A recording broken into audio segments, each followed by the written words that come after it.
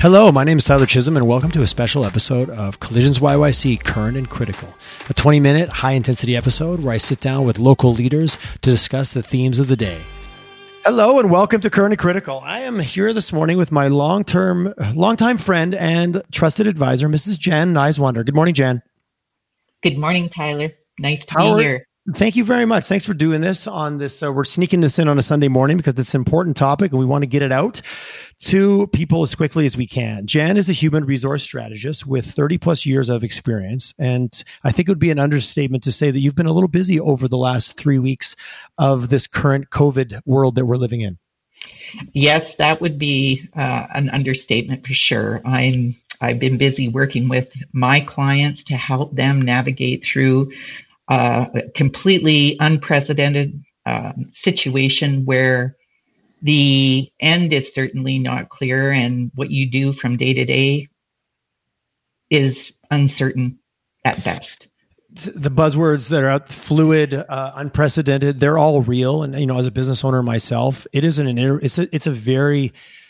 the struggle is real to balance the morality and the human side of people, which is human resources, but also what is supposed to be, quote unquote, the logistical side of like, this is our business, this is our P&L, this is our balance sheet, this is our drop in revenue or not. How do we respond? And then at the same time, the government is running as fast as they can. I don't envy any of them in their roles right now. I'm not going to comment on whether I agree or disagree in how they're approaching things. They're doing their best to try to mitigate this thing for the population, for our society, and trying to bolt all those things together as a business owner can be incredibly challenging. Hence why an advisor like yourself is so critical. So let's just start the day with define HR from your perspective, because I think it's something that can be, it's fluffy, it's people, it's strategy. What's HR from your perspective? And we'll use that as our launching pad. Well, from my perspective, and I don't necessarily hold the most traditional view of human resources compared to some of my colleagues. But from my perspective, human resources in organizations are, of course, the people that you have to do the work that makes your business successful. Human resources, how you support your human resources, how you work with them is definitely defined by some of the programs and the processes that you put in place. But the bottom line is that managing your people and supporting your people and having an engaged workforce is very much the responsibility of the leaders in the organization. And often human resources in many companies is seen to be the group or the people that control all of the decisions that influence or impact the employees of the organization or keep them engaged. But from my perspective, that reality belongs to the leaders. And so my job and the job of human resources in general, particularly in these times, is to provide support for the leaders so that they can really effectively manage both their business and their people when conditions change or when they're not optimal.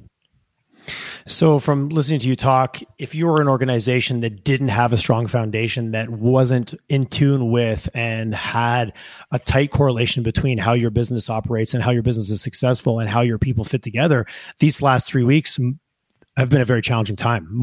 They're challenging for everyone. I can only imagine if you weren't set up already in that mindset, the last 3 weeks has been pretty rough. Yes. Yeah, it most certainly has, because most of the clients that I deal with are first and foremost concerned about how their business is going to survive. And many of them have been forced to close their doors either because the government is determined that they are non-essential or just because of the impact of COVID-19 and the social distancing, they've had to, if not close their doors, significantly reduce their operations. But beyond that is to figure out how the people that you employ in your organization can continue to do the work, if there is work there for them to do, how they continue to do that and not come into your office space. Many organizations aren't accustomed to having their employees work remotely. That in itself, I think, is interesting. I think there were so many businesses that believed like, oh, we can't do that. We can't work remotely. My wife works in an oil and gas company, as you know, and they were not like, you have to be in the office to do your job. But yet there they are 3 weeks from now, company's growing, everything. It's amazing how we are forced to adapt. But when you start extenuating and pushing all your people to work from home, man, that puts some challenges on your culture as well. Because any of those little cracks or flaws, or someone who is feeling disconnected from the organization, they're really now literally on their own or sitting in front of their computer all day without that rest of the connection of their peers. That alone, I can't imagine the challenges that's causing for different types of organizations. Yeah.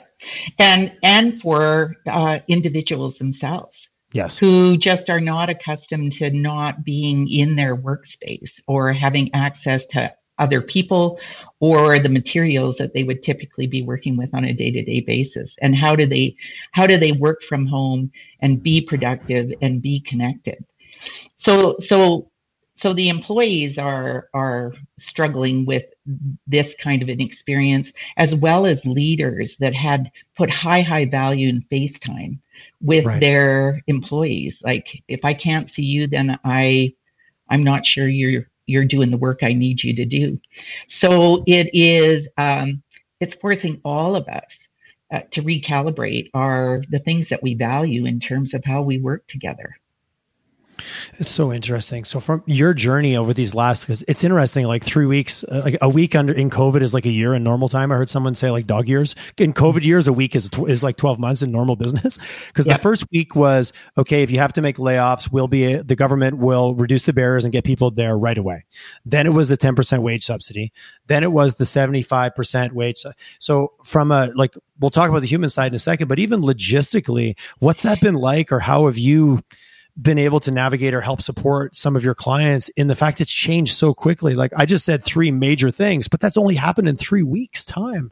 What's that journey been like for companies that you've been working with on trying to make quote unquote the best / right decision for them and their employees simultaneously?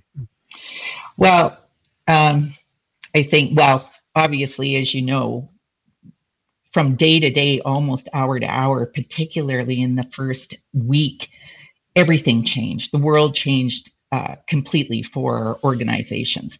And so the business leaders weren't necessarily set up to understand the kind of role that the government might take in this and how that would affect them and affect their businesses. So in the first week, the decision criteria was simply, what's going to happen to our business?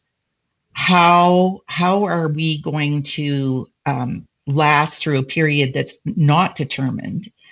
And how will we do the work that we're accustomed to doing hands-on from a distance? So those, in that first week, that was pretty much the kinds of conversations that I was having with employers. Is, we're not set up to work remotely, so we have to get our IT groups together. So while human resources has been really busy, IT has probably been busier.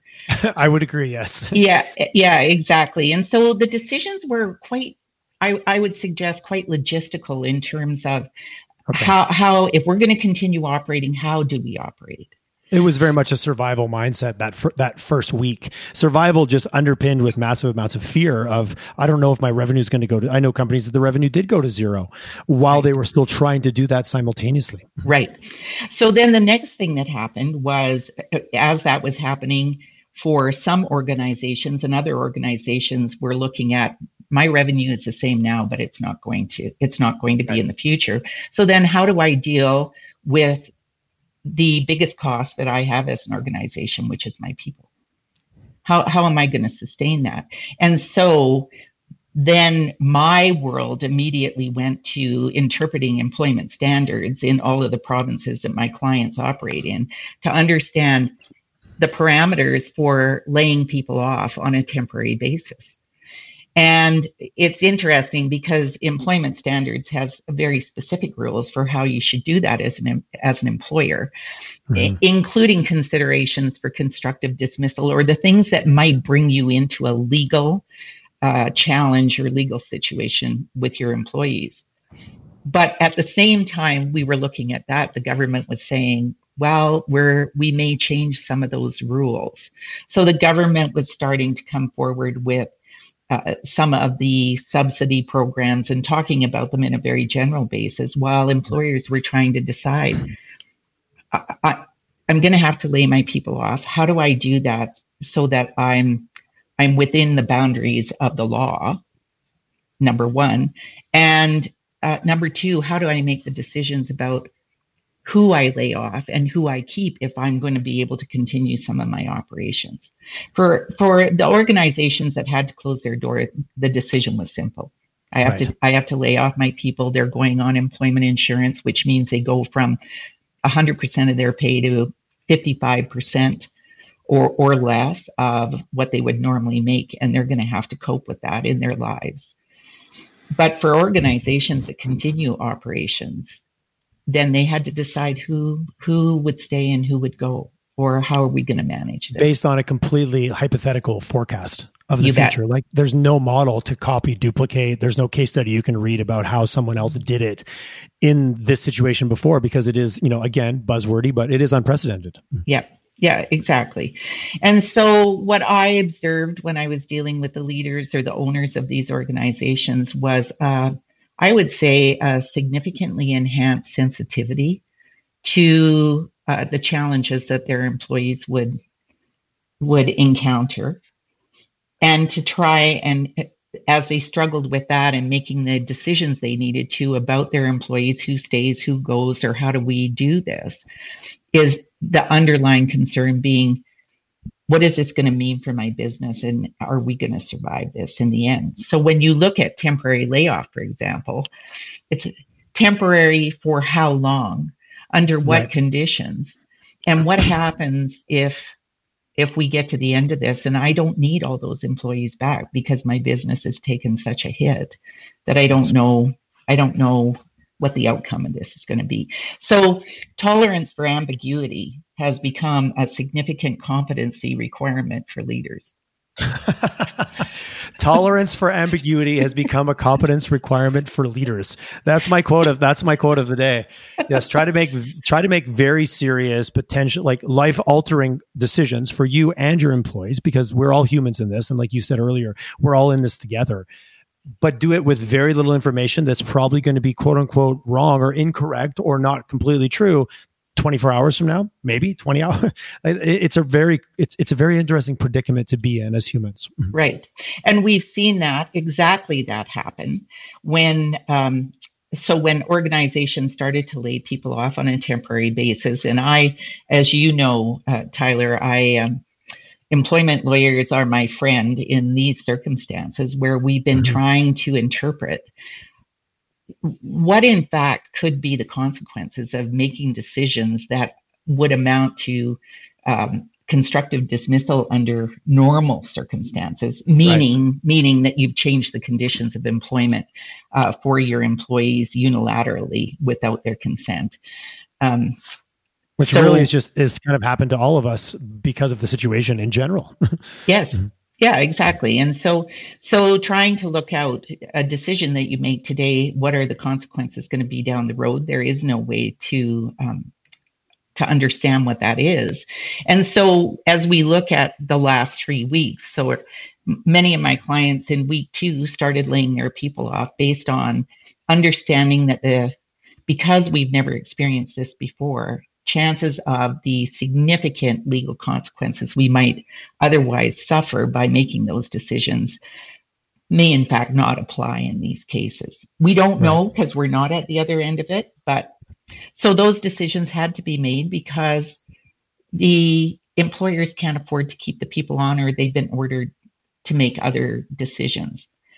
So no sooner were those decisions made about the people that companies laid off, then the government came forward with the Canada Emergency Wage Subsidy Program, which, as you said, started out at 10%, but moved very quickly to the government saying we will subsidize organizations 75% of the salaries of their employees up to a specific threshold, assuming that the companies will pay the additional 25%. And when I first heard that, so my job and the job of organizations is to stay on top of this information that affects the decisions that you make every day. And in this particular case, all kinds of assumptions were made. Well, okay, if the government's going to pay 75%, they'll do that for the employees that I actually have work for. Right. So but that was right. That was the first. That was one of the early assumptions, is what you're saying. that was an early assumption. But as I listened, and you really had to listen to Trudeau in particular on his daily addresses to the nation, said that we want to encourage all employers to bring their employees back. So whether or not who made those decisions in week 2 are now going, what do I do now? Yes. And that is, in fact, I would say to you exactly where we find ourselves right now, is that employers and the clients that I'm working with, understanding what the parameters are. And again, very ambiguous in terms of whether or not the government has mandated employers to bring people back or not. It's not that clear at this point, but it could come to that. And then in the original announcement was that employers would pay that 25%. And now the government has said, we hope you can and will pay the 25%. But if you can't, that's not going to be a criteria. It's interesting because 25% all the same is still, if you don't have revenue, you don't have revenue. Like that's right. Like from the company's perspective. And I fully appreciate doing what you can and doing the best, but there is a certain point where it just financially doesn't support itself. It just doesn't work for those companies, like you said, that have gone from revenue to zero. And that's an incredibly scary world. Yep. It is scary. However, now the government, and I think for exactly that reason that you've said, the government is saying that if you can't manage the 25%, just do your best. So that's a really tricky criteria to measure, manage, or police or enforce. Exactly. And so now business leaders are in a position to try and make a decision. And it is both, I would say, a moral dilemma as much as it is a business dilemma, because you have people that you've, let's say, laid off. They're now on EI, having to figure out how they're going to make ends meet from 100% salary to 55%. Well, depending on the individual, it might not be 55. That's only relevant to the maximum, right? That is true. That is absolutely true. And so there they are out there doing that. And now you've been asked by the government to bring your people back and potentially keep them whole, whether or not you have work for them to do. Interesting. So as you can imagine, for entrepreneurs in particular, a lot of the decisions they have to make stand almost in direct conflict with what they philosophically believe. That's so interesting. It's not called human resources for nothing, right? The human side of this is where you get into those dilemmas. That's right.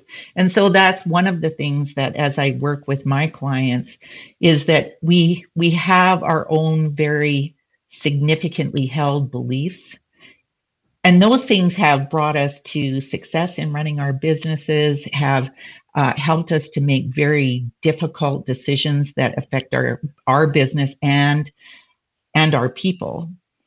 And now I'm having to look at this and possibly even abandon what I believe to some degree, to look at things that were not foremost in my considerations as I was running my business, which is, I have employees out there. I want them to come back. I have to assume my business is going to survive, or at least act like I believe it's going to survive. And I have the opportunity to bring people back and keep them whole so they don't have to struggle at the level they are in this moment without having any gainful work for them to do. This is all in the criteria that you have lost 30% of revenue. Same from, I think you talked earlier, you said off air, March 15th to April 11th of 2019 to 2020.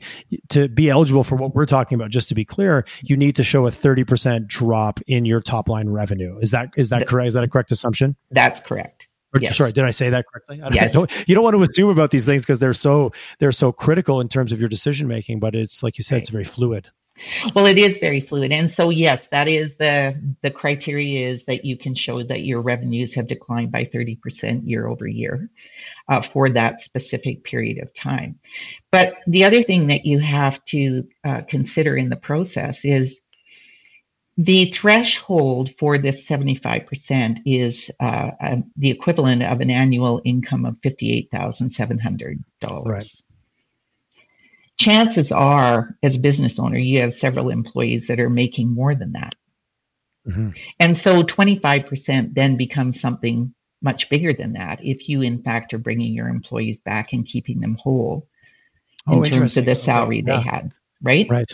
And so then the question becomes, well, can I bring them back and keep them at that? Like in essence, if you have an employee who's making 80 grand a year, can you bring them back and pay them basically the equivalent of 58.7 for this purpose, particularly if you haven't got work for them to do? And this is where the consideration, there's two considerations here. Legally, if you did that, under ordinary circumstances, that would be constructive dismissal. To reduce somebody's pay from 80 to 58.7 would be, under normal circumstances, constructive dismissal. So then the question becomes, if I do that in an attempt to pay them more than what they would have on EI, what will happen when this is all over and said and done, and my employees turn around and look at what I did and the decisions I made as an employer and decide that I treated them unfairly and take a run at me? And I would say that most of my clients are concerned about how do we calibrate and really understand what the potential consequences are for us. Right. And when you are hypothesizing about the future, I certainly know as a business owner, and I'm looking out 3 months, I tend to focus on what could go wrong. Like I have no information. So I'm going to, if it goes right, well, it went right and everyone is amicable and we go back and it's great. But it's easy, and you almost have to, from a risk mitigation standpoint, is plan for all the what ifs on the negative side. Yep. Which is what you're talking about. Like, these are scenarios that we run out far enough. And you're right. Right now, we're kind of all in it together and we're doing the best we can. What's going to happen 3 or 4 months from now, when that camaraderie or that sense of, we are in it together fades. Exactly. So I guess as an employer, what advice would you give, or are you giving, or what would you give right now to listeners? What do you do as an employer when you have to make these decisions, not really knowing about the future? How do you navigate it? Or it's maybe not pointed advice, but what moral compass do you use versus your business compass versus your financial compass versus survival? Well, my hourly rate would probably go way up if I actually had those answers, Tyler. but I think there'd be a lot of people, if you did, we'd be happy to pay, Jen. Happy to pay. Well, what I would say to you with my clients and the conversations I'm having with them is that we do look at the decision that's in front of us. I also help them look forward as far as we can. So with this wage subsidy, this is a 3-month window. Right. At this point, is it possible it'll be extended? Yes. But at this moment, we're looking at it as 3 months. So what I do in our conversations is say, okay, if for example, we're looking at, do we bring everybody back?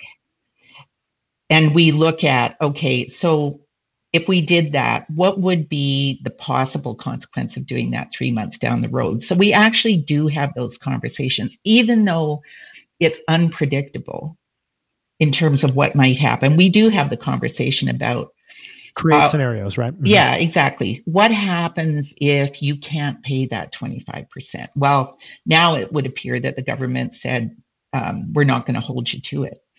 But some of my clients are also considering taking advantage of the interest-free loans to try and fund a portion of what they might, of that 25% that they would have to pay. The question then becomes, how is that debt going to be managed? And how is your business going to flourish when you're taking on more debt to try and navigate through this particular period of time? The other considerations are, how do you make the decision about, you've got let's say you're still operating, you've got some employees that are working, you're paying them full pay for work that they're doing, and then you're going to bring back the employees that you laid off, pay them full pay, but they won't have any work to do. Oh, I didn't think of that scenario. Right. And this is quite a complicated flowchart of if this, then that. Yes, absolutely. And so there are so many considerations for business owners, but I think the advice that I have is for sure, as you're making these decisions, the other thing is you have to make them rapidly. And yes, so you literally have hours to decide. Yes, exactly. And so that's where you have to say, what criteria are we going to consider in this process? How willing am I to know that I may be making the wrong decision and that I may have to reverse it or change it, which of course, for lots of business leaders is not what you want to be doing. You want to be decisive, make the right decision, and move forward. Well, in this circumstance, what I would say beyond tolerance for ambiguity is be willing to be wrong and to be able to pivot and change that decision. But the conditions are changing, and so you have to stay flexible, but you have to stay steadfast at the same point. And you and I were talking earlier about, yes, we all are in this together, but your employees as a business owner are looking to you and looking to the government for your leadership in the process. So as much as individual human beings, we are all confronting, in many cases, similar issues. The reality is that the people that work for you are still looking to you as a business leader to make the right choices, and they're going to hold you to it. Well, and they should. At the same time, I think it's never been more important as a leader to be transparent, to be human, and be like, hey, I'm making the best decision I have today. If I get new information that makes this decision wrong, I'll change it tomorrow. And I think that I've talked to a lot of leaders, large organizations, and they're like transparency. Everyone's always talked about it. Now it is mandatory, because if you're not, the space you create gets filled with rumors and subjecture and conjecture, I should say, and all kinds of like negativity, versus just constantly communicating with your team, especially now that they're not all in the office. You can't just bump into them in the hallway. It's so critical in times like this to show your humanity and say, hey, here's what we're doing. If something changes, I'll let you know. And that's hard for some leaders as well. It takes a level of humility that I think doesn't always show up in the C-suite. Right.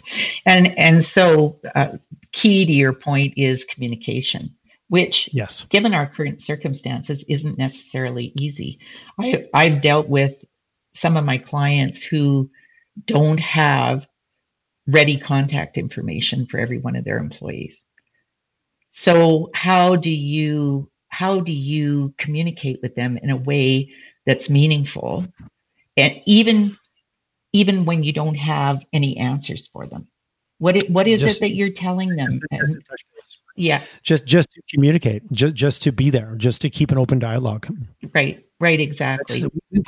We take so much for it's so you do take it for granted because we're humans, but we took for granted 3 weeks ago that has been literally just knocked right off the table. Right. And it's never more important than it is today to communicate with your people. And so, but these are a lot of the lessons that are being learned. Organizations who have, for example, everyone in the company has their own email address, but some of the companies have closed their doors and shut down their servers for the time being.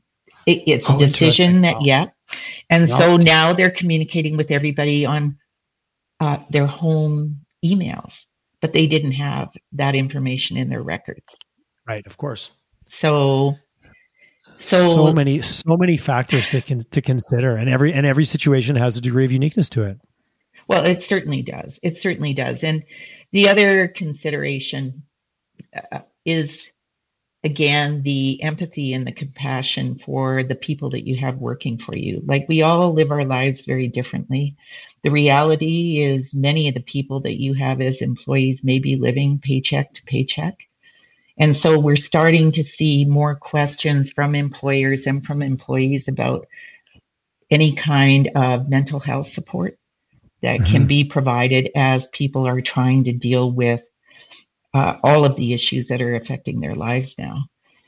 And so I'm seeing a greater degree of empathy on the part of business owners at this point for their employees and understanding employee circumstances. Because under normal operations, those things may come to your attention from time to time, but typically we're not thinking about them. Right. But they are guiding behaviors and questions and concerns that employees have through this process. And when there are no answers, what do you do? But I think, to your point, being human, being transparent, letting people know what your intentions are through this period, and then making those decisions that are going to not only support your employees, but hopefully help your businesses survive in the end it's critical. And yet we still, on an everyday basis, don't know what that's going to look like.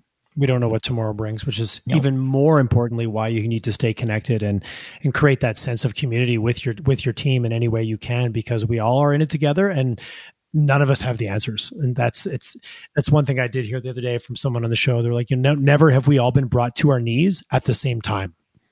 And not due to somebody did something wrong or somebody was greedy or no, it was none of that. And like that as a universal equalizer is an interesting just concept that I've never been through in my 40 some years. Let's not get specific of living. I've never seen it. I've been in natural disasters, but it happened in an area. It didn't happen over the world. It's just so interesting how this is global, which I think does change our opportunity to just re-engage differently. But we're getting a bit philosophical, but it's hard not to, because we're all humans and we're dealing with humans and we're dealing with each other. Right. And Jan, what's the best, is there a resource or is there something that I'm a business owner, I'm a manager, I want to learn more, I know there's a million places to go. Is there somewhere you trust or somewhere that you would recommend people to go and look at information on government programs or examples of different way companies are handling this? Is there anything like that you could offer? Well, definitely the government website has been kept current and updated, which is quite amazing in my world, including the applications for all of these subsidies. All of the information about that is available on the government website for sure. The other thing that I've been taking advantage of is many of the law firms in Canada have been doing webinars.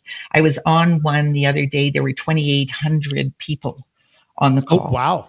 2,800. Okay. And it was excellent. And I can't give them a plug because I can't remember the name of the organization.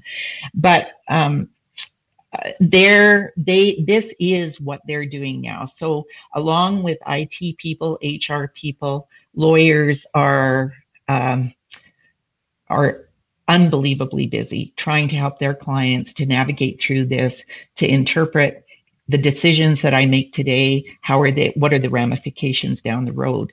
But they are an excellent source of information about what is the latest information and how should I, as an employer, navigate and interpret this for my next decisions that I have to make.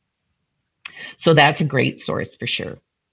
I appreciate that. And all those things they've always told you as an entrepreneur, make sure you have a good accountants, good lawyers, good HR, have a team around you. And never now as a leader has that been more important to, like you said, here's the thing, but how is it relevant to me and how do I interpret that? And I think that's the gray area we all get into. Yeah. What's the best way for someone to get a hold of yourself? You can contact me at my email at jan@niswander.ca. Excellent. And also you're on LinkedIn. I will, and Jay Niswander Associates, also your website. I'm giving you some blatant plugs here, Jan. Please, thank you so much for taking the time to share with us today on giving us some concrete information around what is a very unprecedented, fluid, ambiguous situation. But I think the lesson that I took away is be human and be transparent and be okay. You might be right, but you might be wrong, but be human through that whole process and it'll make a huge difference of how it shows up in the end. Right. And the last thing that I'd like to say about that is, because this situation will change all of us in many ways and quite fundamentally, I think as a business owner or as a leader in a business, what's most important for you to think about is, how do you want to be known when this is over? Mm-hmm. So it's not just whatever your mission and your vision says about your business, because all of that is changed now. And so the things that you do, you will be remembered for the things that you do as a business leader at this point. And so just be conscious of that as you go through the process. Excellent. That is solid advice to end on. Jan, thank you so much for your time today. Best of luck, and keep doing what you're doing. Thank you, Tyler. Great talking to you. My pleasure.